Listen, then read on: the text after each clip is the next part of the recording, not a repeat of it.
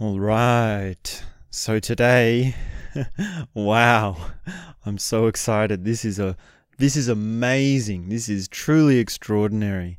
Today, I'd like to share my thoughts on the new Matrix movie. Matrix number 4, Resurrections. So I just watched it and oh man, I am just blown away by this incredible movie. This has so many layers, so much depth, so many intricacies.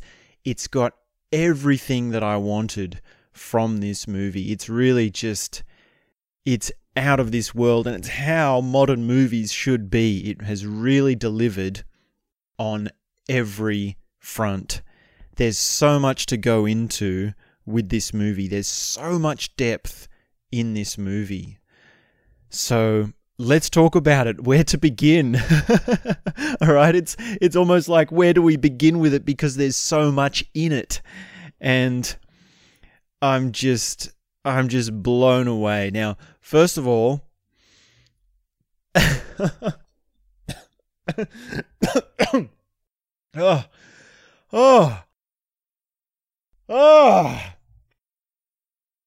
pardon me. Oh man, I'm still recovering. First of all, I was bawling my eyes out the whole way through this movie.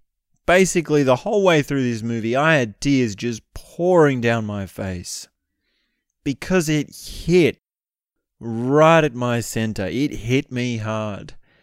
And there are some gold lines. There are some amazing moments in this that just, it's just too much for me to take in so many ways. And I got a piece of paper here so I'll try not to start crying right now.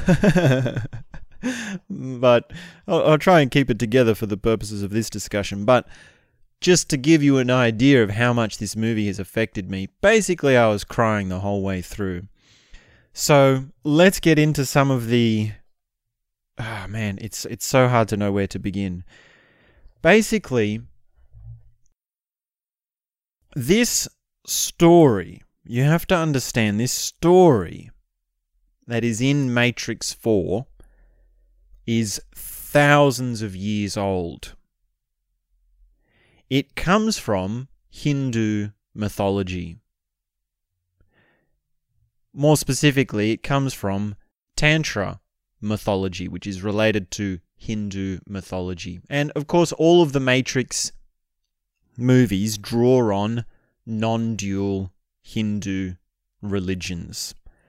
This one is more specifically towards the Tantra side because it deals with Shiva and Shakti. Now, I've talked about this in the past, but let me refresh your memory. Shiva is the god of destruction. Shiva is all-powerful. Shiva is, in so many ways, the head god. And Shiva is in peace. He basically sits, meditates, and enjoys his life. And then along comes Shakti, and she shoots an arrow into his heart, right? Stirs love, stirs passion, stirs the feelings. And then he is awakened with his love, with his passion, and then that brings him to life, and that brings a destruction, that brings a power. And the story there is that if Shiva and Shakti meet, if they come together, that will make a power so powerful that it will destroy the world. And so there's, from that, all the different ways in which Shakti becomes afraid of Shiva, Shakti runs away from Shiva, Shiva is distracted from pursuing Shakti, Shiva is putting his energy into something else, or he's lulled into complacency, he's lulled back into his peace, he's lost his passion, and so on, right? Now you could see that this is an exact map onto what is happening with this Matrix 4 movie. And in many ways, in Hindu mythology and Tantra theory or Tantra ways of speaking about this relationship between the masculine and the feminine, every relationship has that. Every relationship is an echo of that. Because the story goes that, okay, the god Shiva and the goddess Shakti know that they can't be together because that would destroy the world. So what they do is they put themselves into smaller echoes of themselves. And that becomes, well, everyday, day-to-day relationships, right? When anyone gets together with their romantic partner, that is just a smaller echo of the larger gods. And the realization is that when you're in an intimate relationship and you connect with someone, then you realize that you are the god of Shiva and Shakti. You are two gods meeting. You remember your original face. And yet, it's possible, right, to be in that relationship and to be convinced by the surfaces. All right, this is one of the major themes of Matrix 4. Neo and Trinity meet, and they have no idea who they are. They have no idea the depth that is behind them. It's the absolute opposite, right? They meet in the coffee shop. And it's like this awkward, boring, normal, just like you're a normal person, you've got a wife and kids, or well, Trinity has a husband and kids, right? And he's just some game designer guy, right? And yet behind that, the whole journey, the whole story is the process of coming back to, actually, I remember what I am. I realize what I really am. And that is the climax of the story, right? Trinity and Neo coming together and seeing each other for what they really are. And what happens when that happens? It is the end of the world. They have a power so powerful that they can destroy the very Matrix itself. And they actually don't destroy it, but they recreate it. They rebuild it. So that is one of the most profoundly shocking undercurrents to this movie, this major thread that is going throughout the whole movie, and it's really one of the major arcs that is happening. And it's an old story, right?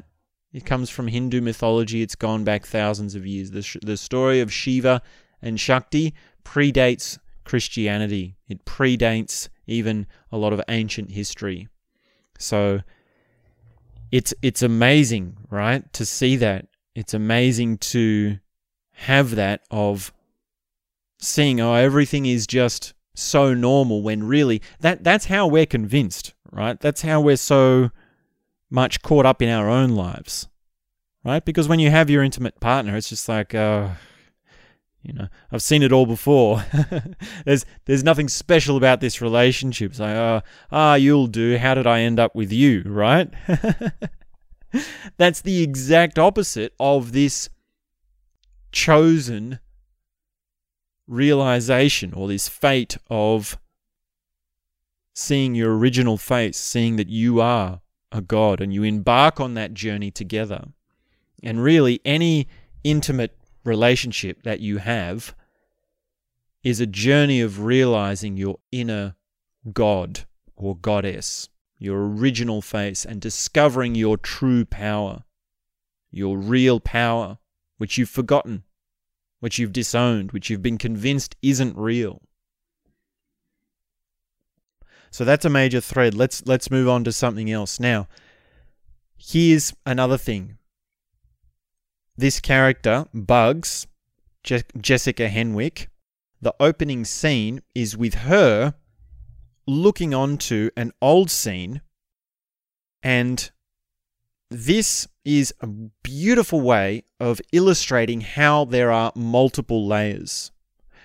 In the first Matrix films, we had this sense of, okay, there's this world and there's the other world, and they're interacting. Now in Matrix 4, we have those worlds happening concordantly.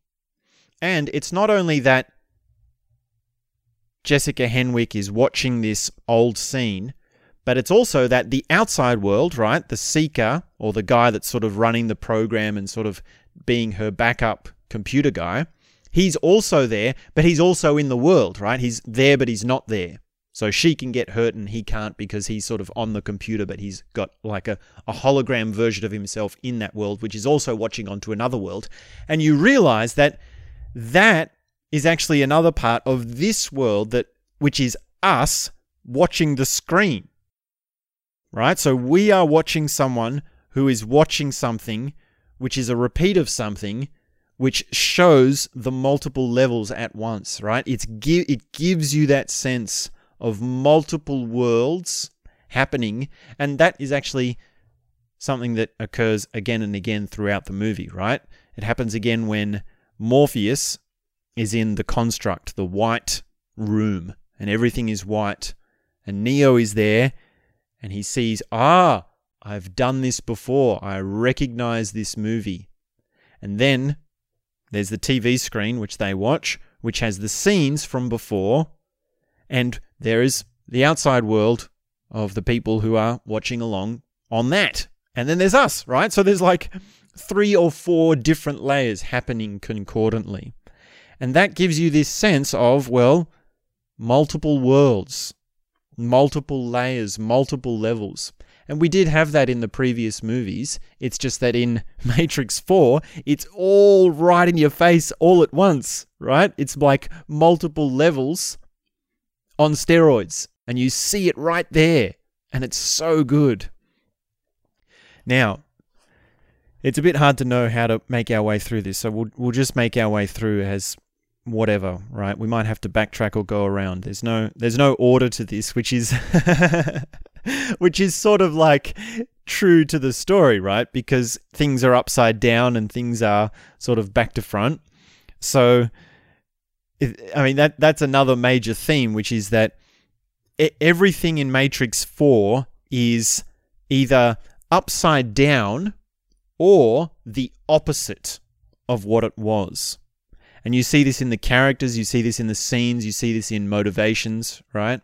So take, for example, the Merovingian, right? The French guy. In Matrix 2, Matrix Reloaded, he was this really classy, very clean. He had this beautiful wife. He was really rich. He was really cultured. It was really just clear conversation and all this power, right? Now in Matrix 4, he's this crazy raving bum, right? He's this crazy guy who's just got no class at all. And another example is, well, Agent Smith is now, well, an ally of Neo, right? Agent Smith actually ends up helping Neo because he's got a common goal to get the powers off him, right? And that's the complete opposite of what it was, which is that he was his nemesis in the previous films. And there's quite a lot of complexity to that, because it's not only that he is his ally, it's that he is also fighting against him, right? In the first half of the movie, he's fighting against him. But then there is this connection that, well, they have this same motivation, which is to discover themselves, right? And there's an echo in Agent Smith that he also has to remember who he is, right? There's an echo there, which is when Neo is starting to sort of come out of the Matrix again and remember himself. Well, Agent Smith, we get the impression, is doing the same thing when he picks up the gun. And it's so intense how this happens. It's so amazing that... And really, it's not... I mean, everything in the movie is carefully constructed, so there's a point to it, right? You can't... Like it wouldn't have worked, I don't think, if Agent Smith had have been waiting all along to reveal himself and to pick his moment. It is that he remembered who he is at the same time as Neo was remembering who he is. There's a connection there. That's not a coincidence. That Agent Smith, in the middle of the big fight where there's guns going off, there's explosions happening, and he looks around and he sees what happens, and then he remembers, well, that's fitting. That's very fitting. It's very telling. And that connection, I mean, there's a lot between Agent Smith and Neo that happens. Now, here's another thing that sort of dovetails with the opposite of everything, right? Morpheus is not just Morpheus. Morpheus is actually also Agent Smith, right? In the opening scene, and they go to arrest Trinity, and he says, "No, Captain, your men are already dead," right? That's Agent Smith's line. That's the bad guy's line. And who's saying it? Morpheus. That's another example of this opposite of characters. So we have these changing worlds and these changing characters, and you really wonder, like, what is a character? What is a person? Because Morpheus is now a program, right? So he's gone from being Agent Smith to being a program to being an ally of Neo. And even further than that, we find out that Morpheus is dead. Right? And it is just this beautiful, beautiful scene. One of the most incredible scenes when Neo walks up to the statue of Morpheus, right? It's the what do you call it? The memorial of Morpheus, and he's there in this statue, and there are candles, and he's talking to Niobe, and he remembers the last time he saw Morpheus, and then he realizes, well, what is this entity that I've met? And we see this connection, right? This is like a mind warp that is so far out of this world. Like what is a person? What is a character? What role can they play? And this is not a stretch, because the thing of imprinting onto other people or other characters or other entities, whether they're human or machine or programs, that's actually something that happened in the previous films, right? Agent Smith was able to imprint himself onto someone else and then to go into another world to find Neo, and also within the Matrix, Agent Smith could do that. So to see that now, well, multiple people do that in multiple ways, well, it makes sense.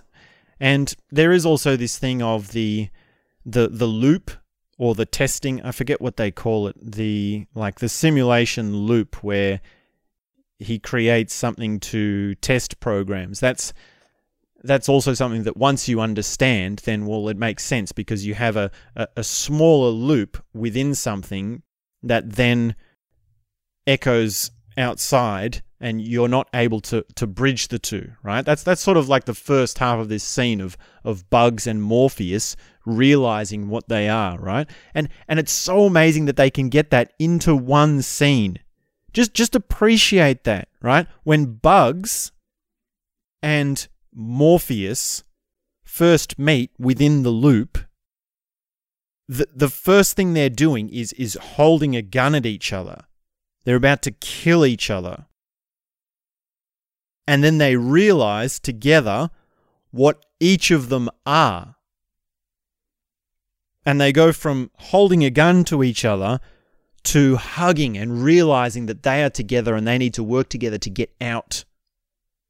To have that in one scene, in one moment, that's extraordinary storytelling. That is beautiful storytelling. And another very amazing undercurrent, a very important undercurrent that is related to how actually Bugs was saved and how she got out, was this thing of appearances aren't always what they seem. And it's actually Bugs that saves Neo from the Matrix. And the way she does that is by recognizing what he really is, right? The scene is that she's cleaning the window. Again, just like all the other characters. You're a mundane, plain, boring, nothing special about you person doing some menial job like cleaning windows. And she looks up and she sees Neo. And I wrote down the quote. She says, this is so beautiful. This is one of those gold lines that just hits so hard. She says, "The moment he looked at me, I felt something unlock my mind."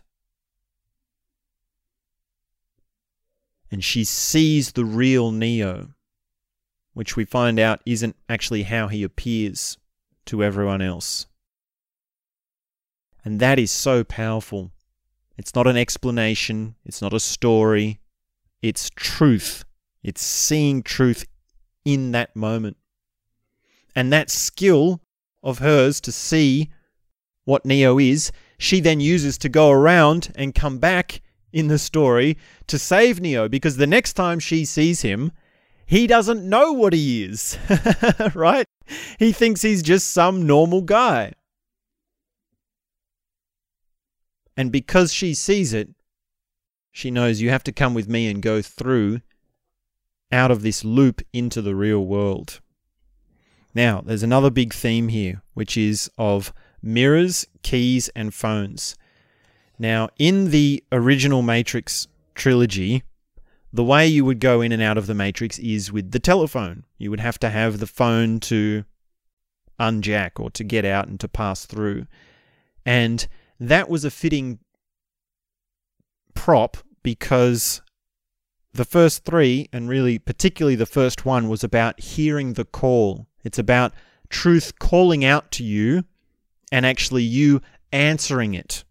And you're having this sort of connection with truth. Now that's changed. Now it is mirrors. So instead of answering the phone, you go into a mirror. And that is a fitting prop for this escalation in the story, because now it's not hearing the call. It's not truth that is calling out to you for you to answer. It's not a call to the hero's journey. It's the mirror, which is that you have to look at yourself. You have to see your reflection. And you have to go so deep into it that you see what you really look like. It's carefully constructed plot and prop that when Neo stands in front of the mirror, he sees his reflection, and other times he sees how he looks to others. And at the critical moment when he's really about to break out, what happens? He looks into the mirror and he starts going into it, and he finds his therapist, right? He finds the guy that is holding this world over him. He finds the guy that's pushing this untruth, the guy that's lying to him. And he starts to doubt himself, right? He's facing that. Now, in that moment, there's another critical thing, which is the red pill scene. And this is very significant. This is not the same thing that has happened before. This is not a repeat. Now things are very different. Now the stakes, the understanding, the implication, the weight is on a whole new level, right? This is escalation to its maximum degree. Because Neo is there, he's having all this explained to him, he's realizing it, and Morpheus offers him the red pill again. And this time it's different, because of course in the background we also have, concordantly, the old blue pill, red pill choice, right?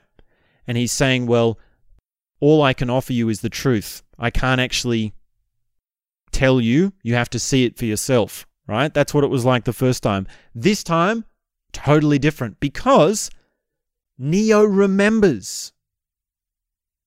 He knows what is going to happen. He knows the story.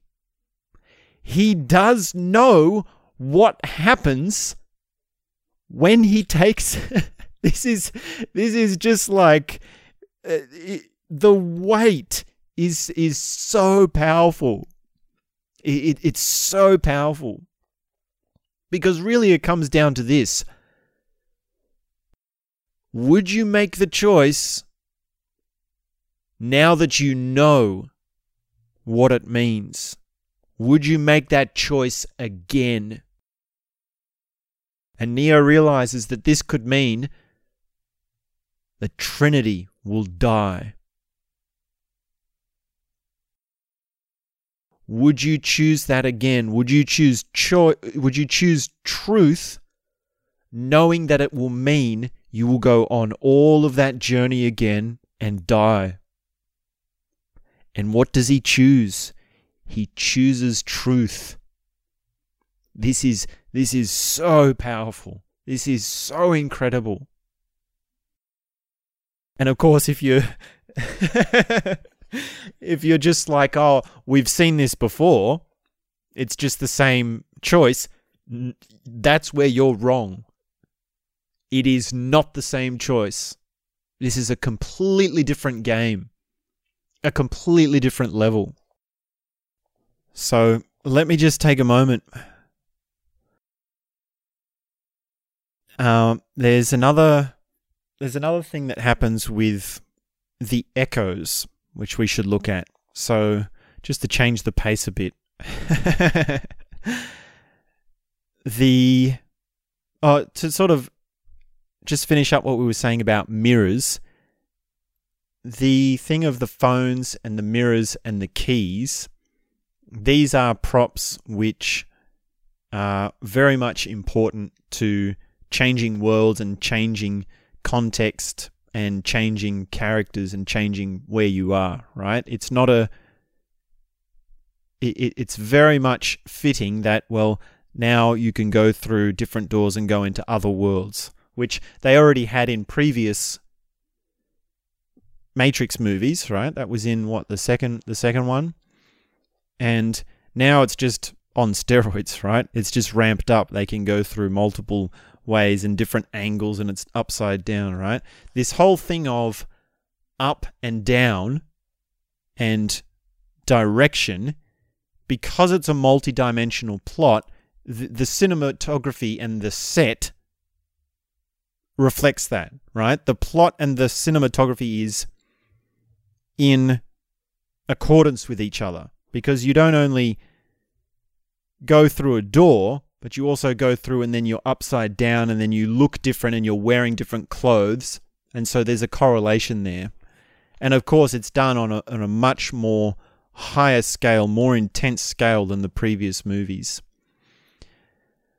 Now, there's another thing, which is when Trinity is talking with Neo the first time in the coffee shop, and she says that she was telling her husband about this character Trinity and how she wondered if she looked like her. And her husband laughed at her, and she laughed along. And in that moment, she said that she was angry, right? The story, the dialogue between Trinity and Neo, or Mr. Anderson and Tiffany, is so deep, because she's explaining to him exactly how she felt in that moment. And yet, she's not sure of herself, right? She's not entirely convinced of it. She has the truth. She knows the truth. She knows that she felt angry when her husband laughed at her for saying that for saying that she didn't look like for implying that she didn't look like Trinity. She knows that. But she's not sure about how she's telling it to Neo. She says, "Oh, you're probably regretting sitting down having this conversation with me, right? You're probably not enjoying having coffee with this crazy lady." But he says, "Well, no. This is the best thing that's ever happened to me." And you're sort of at that point in the plot where you realize, this is Neo. This is Trinity. And they're meeting as Mr. Anderson and Tiffany, and they're just trying to work it out. And it's not until they meet again, when Neo has realized what he is, that they actually get to say, no, this is what we are. So the arc of them discovering who they are is very, very much well placed out throughout the movie. Now, there's another thing that happens with Neil Patrick Harris. It's telling that he is the therapist. Just like it's telling that Agent Smith is the boss of the company, right? And to sort of say something else about Agent Smith as boss, it's telling that he smokes a cigarette. He's got this cute phrase where he says, I thought you quit smoking. And he says, I stopped calling it a habit and now I call it a guilty pleasure.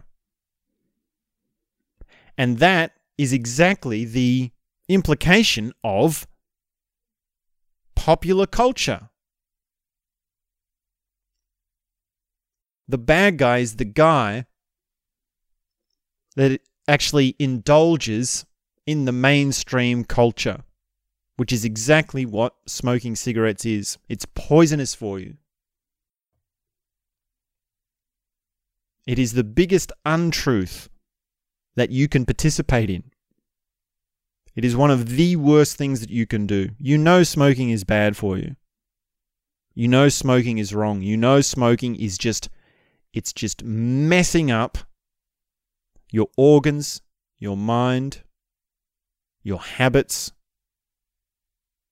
your lungs, the way you breathe, your consciousness, your awareness. And yet it parades as, well, this great thing. And that's a very important message.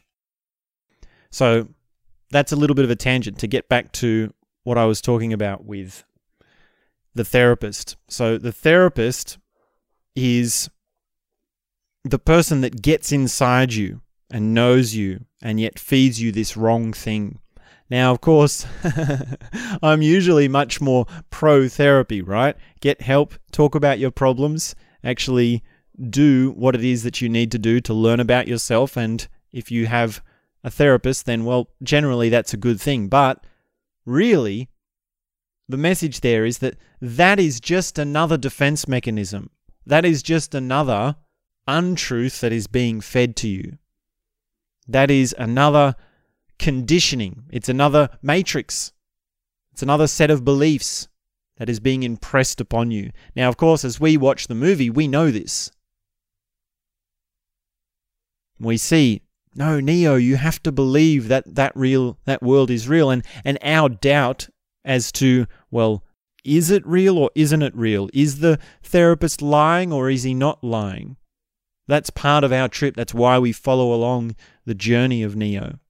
And what happens is, well, when Neo finally realizes who he is and he turns up to meet Trinity and to talk with her, then the therapist turns up and he has more power. He has the power to slow down time and to rewind time, right? So Keanu Reeves is in slow motion like this. He's trying to throw a punch. And Neil Patrick Harris is sort of moving around in his own speed, right? And this is another one of those multi-dimensional components to the movie, which is a part of modern cinema. This is something that needs to happen, which is multiple times at once, right? You've got someone staying still, so you've got the frozen world, and then you've got the slow motion world, and then you've got the real-time world or the fast-time world. So it's all these things happening at once. And of course, this has been done before, like we've seen this in movies and TV shows. I remember one TV show where the story was that one person had the power to stop time. So he was going around stopping time and doing things. And then another superhero had the power to run really fast. So they crossed paths, and it was this big moment when the person who could stop time, or the controller of time, could actually have someone who could keep up with them, right? Someone who could actually do the Force against them and actually have their powers taken away from them, right? I think that was Heroes, right? It was some superhero TV show where every superhero had a different power, and it was like the working against of those different powers, right? So it's been done before in many different ways, but beautifully done in Matrix 4, right? Slow motion drama, right? The bullet is going through the apple while there's dialogue happening, and the frozen Trinity is there about to get shot in the head, and then suddenly it switches to real time, and then things reverse, right? This big complex of different times and different things, and this happens again and again, right? It happens when there's the scene where Trinity is to have the choice of, does she want to stay where she is or does she want to remember who she is? And of course it all comes down to the big climax, and it's just so beautifully done. It's so well done, and it's fitting because you have, just like you have not up and down and characters playing different roles, like who is a character, but you also have that with time. You also have that with, is something happening forwards or backwards? Is something happening fast or is it happening slow? Well, it's happening both at the same time. And of course, on top of all this, you get a beautiful sense of history, right? There's this big expanse of time from the last movie to the movie that we're watching now, which is Matrix 4. That expanse is so well portrayed, particularly when Niobe is talking about, well, what is the history? What happened after Neo brought peace to the world? What was the effect? And the effect was, well, a good thing, but not a good thing in just a good thing. It was a good thing in that there was multiple sides to it. And the world had changed into something that was not just good and bad. And this is the world we're living in, right? This is why it's a cultural commentary. This is why the side game of Neo, or Mr. Anderson and his Matrix game, is binary. You notice that. Binary is a very important component. And we see this all throughout the plot, because we have the binary of Neo and Trinity, but then there's also the binary of Morpheus and Agent Smith, and then there's the binary of Neo and his therapist. And that goes on and on in many different characters. Then there's also the Trinity, right? This idea of three. Trinity's name has always had significance. Trinity is really, in so many ways, the powerful one, the key to the story. And that's something that you don't realize. And people have said, maybe in other criticisms, that, why do you bring Trinity into it? I thought Neo was the one. I thought Neo was the savior. No. You don't understand. Trinity is the savior. Because one is one, right? Neo is one. He's one power, but Trinity is three. Just like Jesus is one, and God the Father is three, right? God the Father, God the Son, and the Holy Ghost, the Holy Trinity, which is more powerful than just Jesus, right? That's another religious undercurrent that happens, and that happens in Hindu mythology as well, right? And you could say, well, why are they making her so powerful in the fourth movie? No, you don't understand. She has always been like that. Because you realize in the very first Matrix, it's Trinity that saves Neo. How can you forget this? Neo gets, right, let me refresh your memory. Neo gets shot, right? He's trying to get out, and he turns up to the phone, and Agent Smith is there, and he shoots him, and he dies. Then Trinity is on his body in the real world as he's plugged into the Matrix, and she says to him, I believe now, and I know you are the one because I love you. And then she kisses him, and that brings him to life, and that saves him. And then, of course, the second movie is Neo saving Trinity. It's reversed. Well, now it's reversed again. It's reversed back to how it always was, which was that Trinity is the savior. She's the missing key. She's the powerful one. So don't take this as as like, you know, it didn't happen that some people were sitting around it like, this is not how it happened.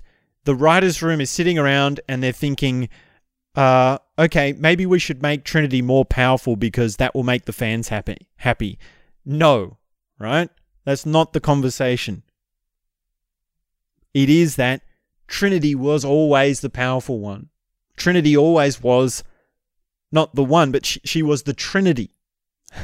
Right? So I hope I've made that point. I hope that's clear. And it's something that is very misunderstood. And, of course, this comes back to them together. Because the Trinity also needs the one. The Shiva and the Shakti are powerful together. So that's a little bit about that. Now, what else do we have? Smith has to remember who he is. We've covered that. Neo has doubts about himself. He doesn't feel like it's changed anything, but it does. Okay, so there's another echo here, which is important. And this movie is full of echoes, right? You see the same thing again, but it's in a different way. One of the echoes that really stood out for me was Mr. Anderson is in his office, and his work colleague comes up to him and says, oh, let's go get coffee. And he's fanboying him. He says, oh, that was a great film. That was a great, video game, right? Oh, I loved playing that video game. And he's fanboying him on the level of the fake world. This happens again when Neo comes out and he meets the, what is it called? The Neologist, which is someone who had studied Neo, and he says, oh, I'm a big fan.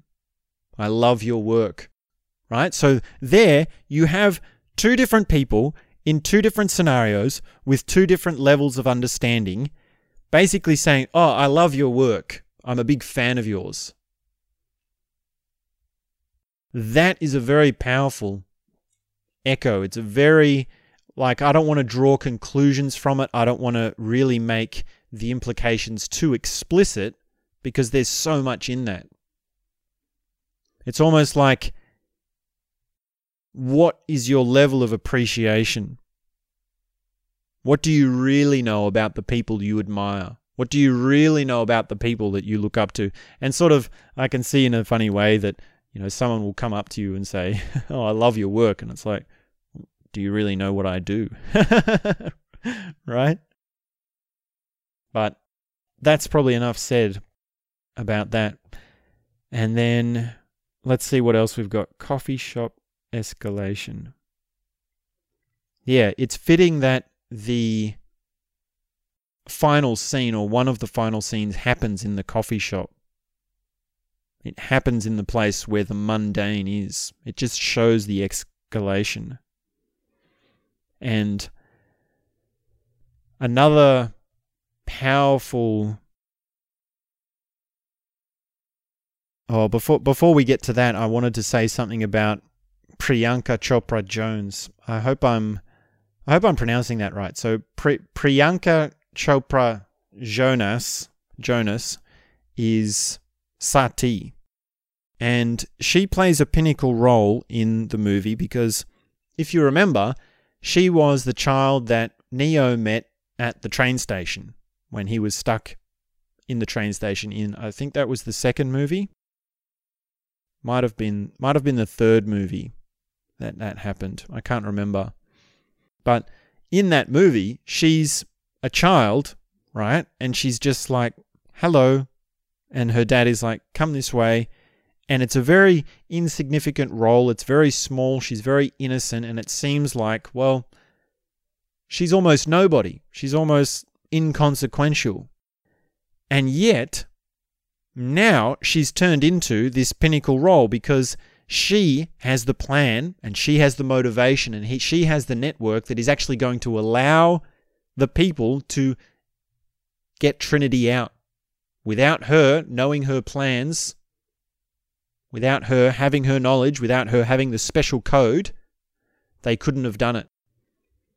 So it's telling that someone who was in so many ways just incidental, innocent, has grown into this amazing thing, this powerful thing.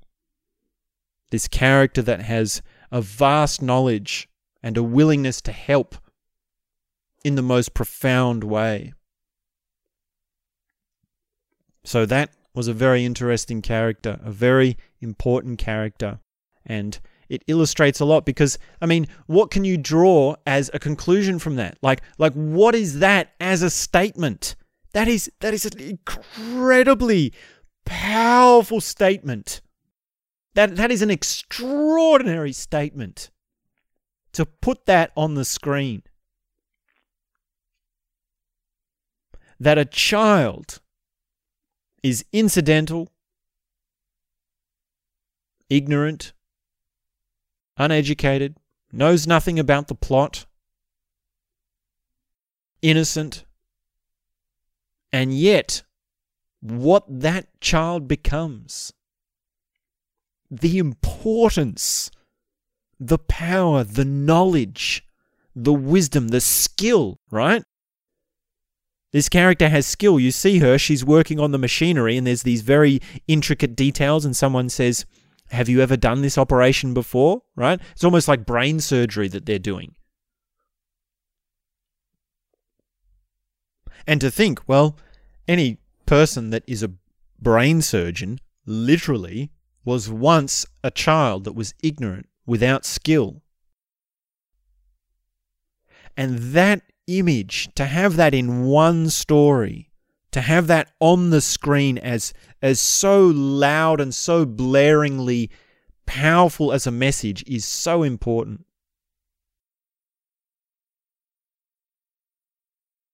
Now, there's another amazing line which really stuck out to me.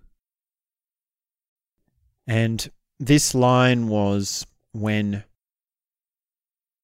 the team was going to save Trinity and one of them on the team says to Neo, if it wasn't for Trinity, then I wouldn't be here, right? She's sort of expressing how much she means to her. And yet she says that she'd seen her in her current state of not knowing who she is. And she'd doubted. She'd wondered.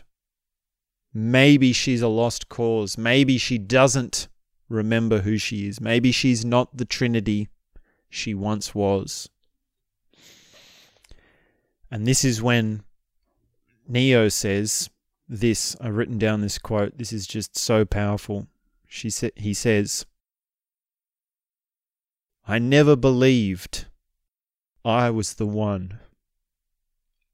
But she did. She believed in me. It's my turn to believe in her. End quote. And in some ways, it's just like, that's cheesy, right? Yeah, I could sort of see how that's pretty cheesy, but on another level, that is so profound. That is so heavy. It is just incredible to have that message embedded in these characters, in these stories, with so much at stake, with so much multidimensionality.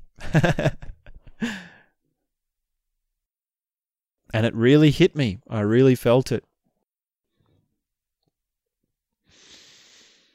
And this movie is just overall an incredible production. It's an incredible story. It's got incredible depth to it. It's got incredible visual effects. It's got incredible action scenes, right? I mean, a fist fight for an action movie is like the major scale for a musician, or it's like algebra for a mathematician, right? You've sort of got to have a fist fight. You've got to have a punch up. And they're a bit ABC. They're a bit cheesy, right? Some people would say, can Keanu Reeves fight like he used to?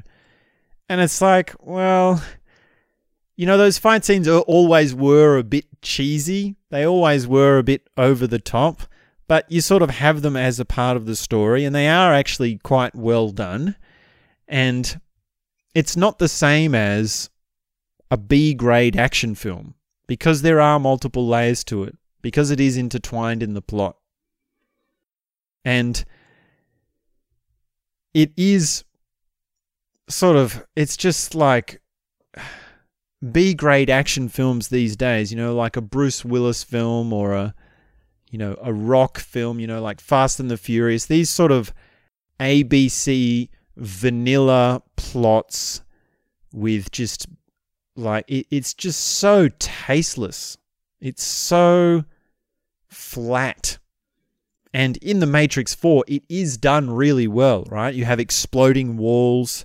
You have this blurred line between hand-to-hand and gunfight, right? The boundary there is blurred, because normally in film, I don't know if you've noticed this, but you have either a gunfight where there's two people shooting at each other, or you have a fist fight where there's no guns and they have to punch each other, right? That boundary in so many ways has been clearly defined, and in some ways it's very overt, right? It would be like, okay, I've run out of bullets, so we have to fist fight, or let's have a fair fight, right?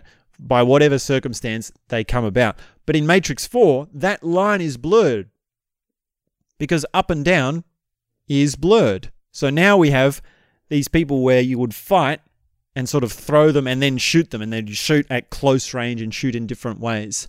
So that's another thing that is sort of concordantly tied in with the plot and the existential themes, which is the fist fighting.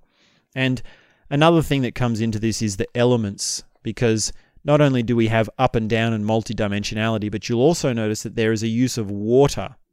There is a use of reflection. So behind the theme of mirrors and self-reflecting is the use of water. So sometimes you will notice in this film there will be a scene where they're standing and there's water on the ground. And that's not a mistake. That's actually part of using more elements.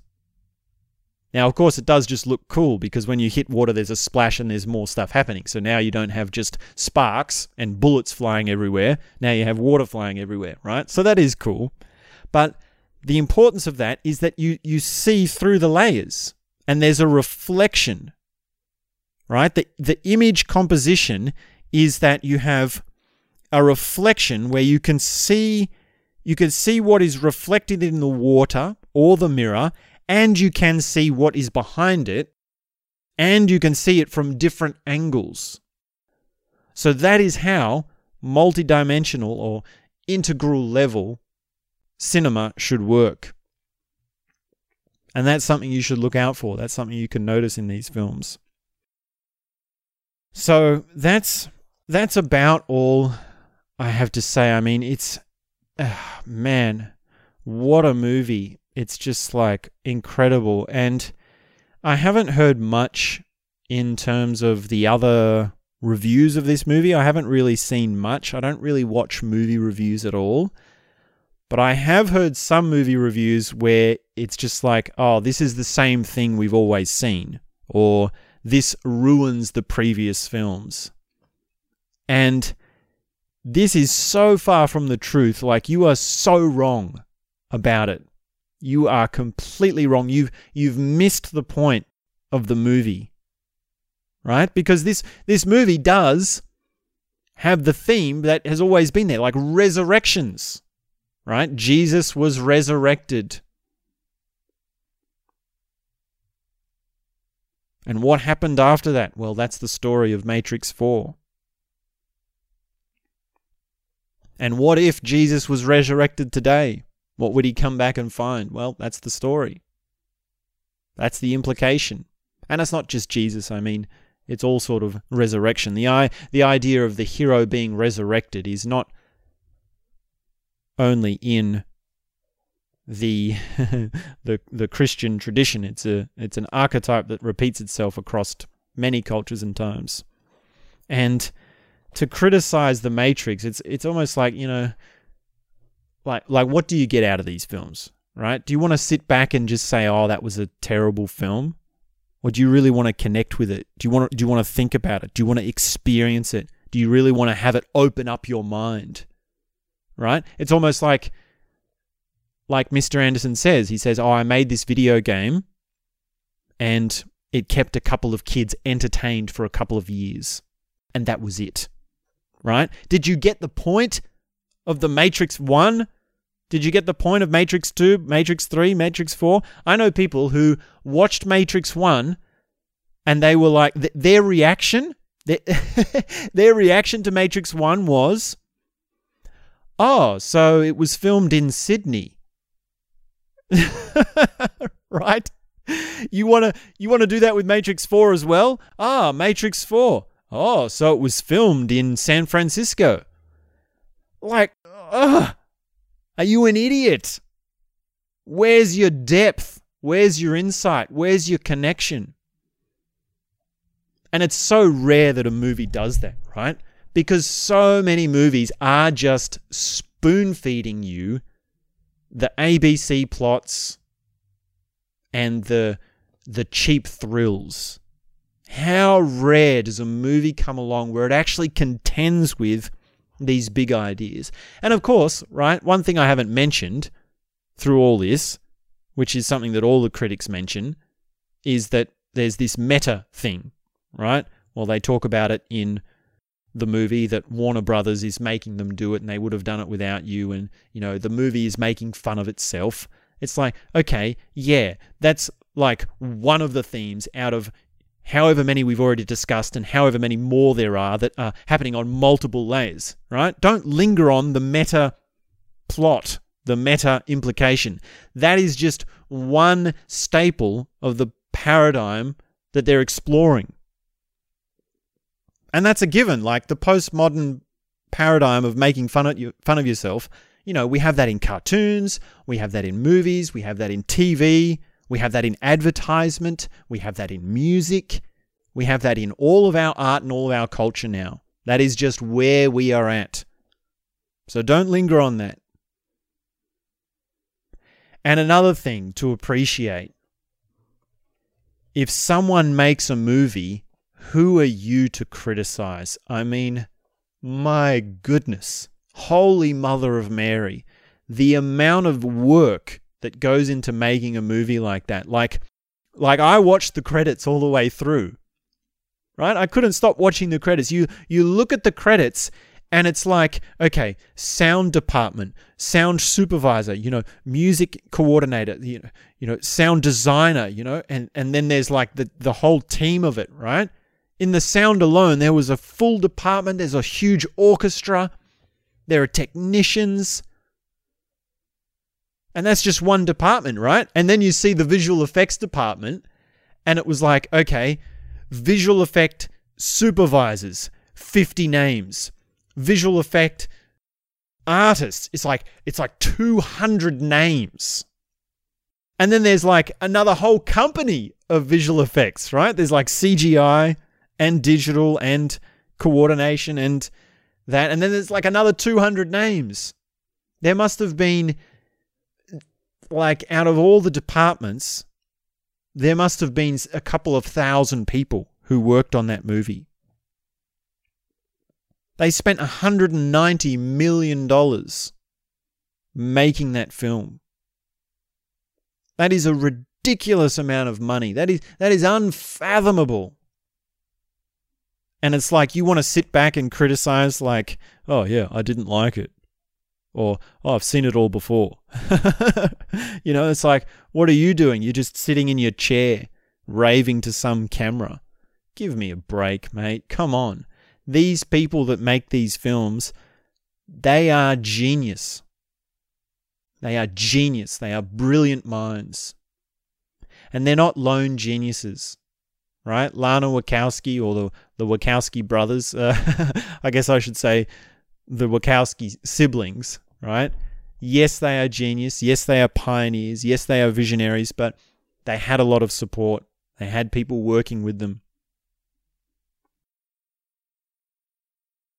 And as listeners, as watchers, I guess we can just marvel, right? We can just bask in these gems of culture that don't come around very often, right? These big blockbuster movies that we normally watch, they don't resonate like this. Yeah, movies like The Matrix, they're very rare.